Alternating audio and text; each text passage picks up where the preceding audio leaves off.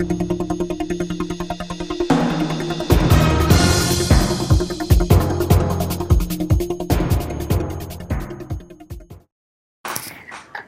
Mark Pender for Econoday with Mark Rogers, Senior Economist with Econoday. Mark, we're taping Monday midday. There seems to be two themes that we are still focusing on. What, of course, the Fed is doing about tapering and catching up, of course, on government indicators which were delayed by the shutdown. This week we get a one-week delayed report on October employment. But first, Mark, what came out of last week's Fed decision? Basically, the Fed stayed the course, and there is no cutback on quantitative easing at the October 29-30 policy decision. Not unexpectedly, policy rates remain the same. Fed funds still basically at zero, and the Fed is still continuing to purchase mortgage-backed securities at $40 billion per month and longer-term treasuries at $45 billion per month. Then there's still the reinvesting of payments on principal of agency debt and mortgage-backed securities. So asset purchases continue as they have been.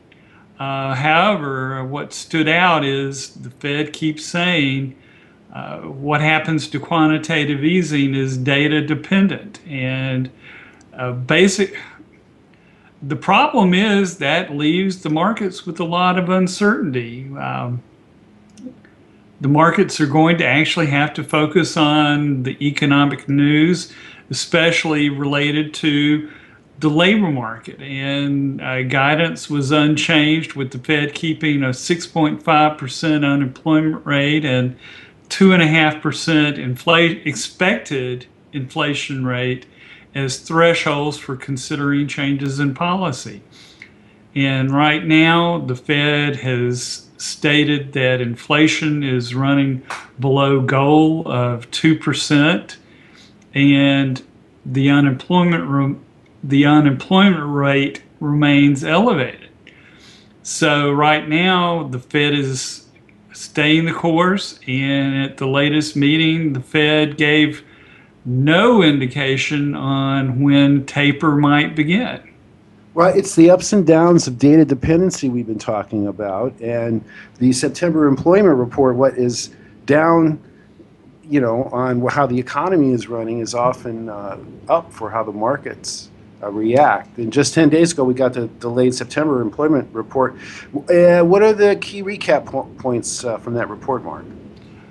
Basically, I think the Fed saw it as mixed for September. The headline level was decent, but then when you looked at the detail, it was very soft. We got a 148,000 boost in September, but then if you look at private payrolls, the number was up only 126,000. The unemployment rate did look good at the headline level. It slipped to 7.2%, but it was primarily due to slippage in the available labor pool. So even though it looked good at the headline level, the reason behind the dip was not good. Well, ADP have already issued their numbers for the October for their October sample, and it's not very pretty, pointing to another sluggish month for October. That's right. ADP came out on schedule this past week, and according to their estimate, private payrolls are gaining 130,000 in October, and that is extremely sluggish. Does not bear very well for the official BLS report. Next Fed policy meeting is December 17th and 18th, and taper timing will come up again. Also, we likely will have a newly confirmed Fed chair by then, with Janet Yellen taking over Ben Bernanke's position early next year. But with taper being data dependent, Mark, what else stands out this week for the Fed to chew on? Again, you're right. The Fed is very much emphasizing that policy decisions are data dependent.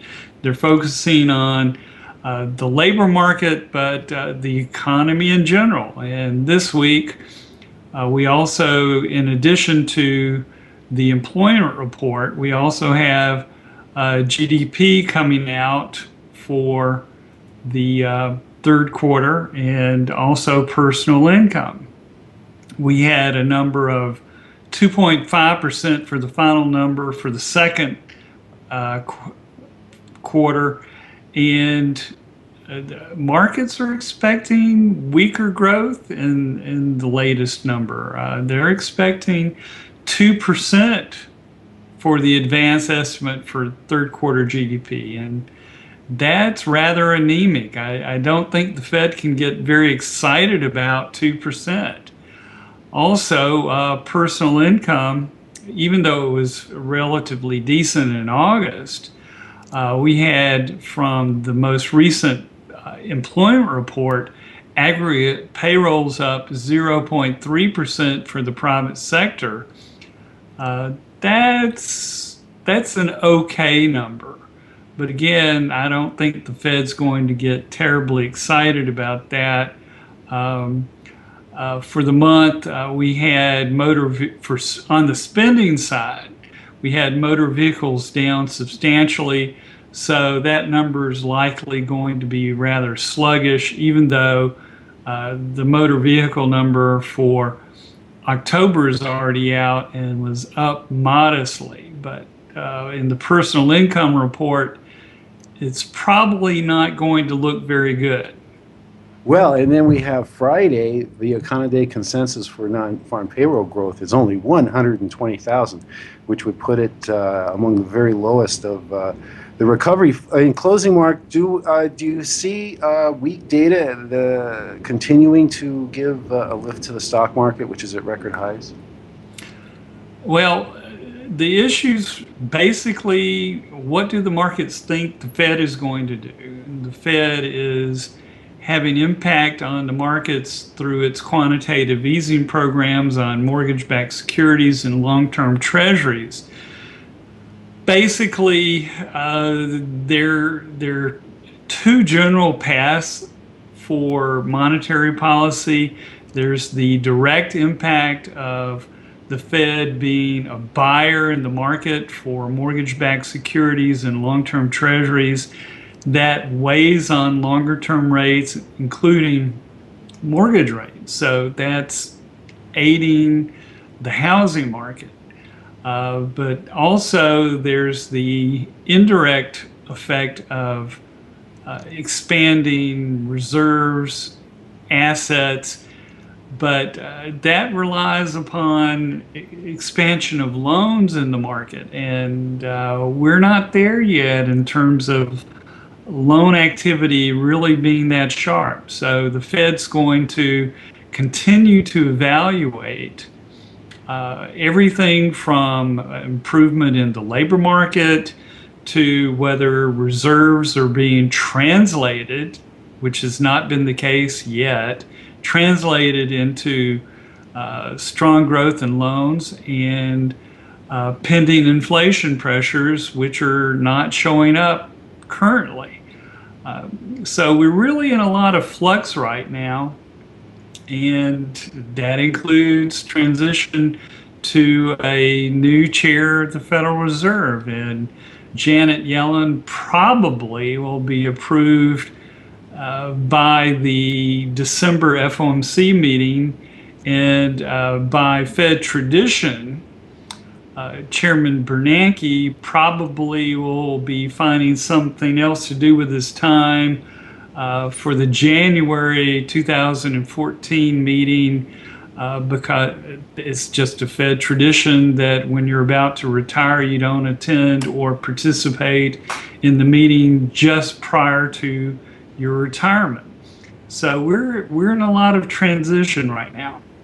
Moving into the Yellen years. Thank you very much, Mark Rogers for Econoday. This is Mark Pender for Econoday.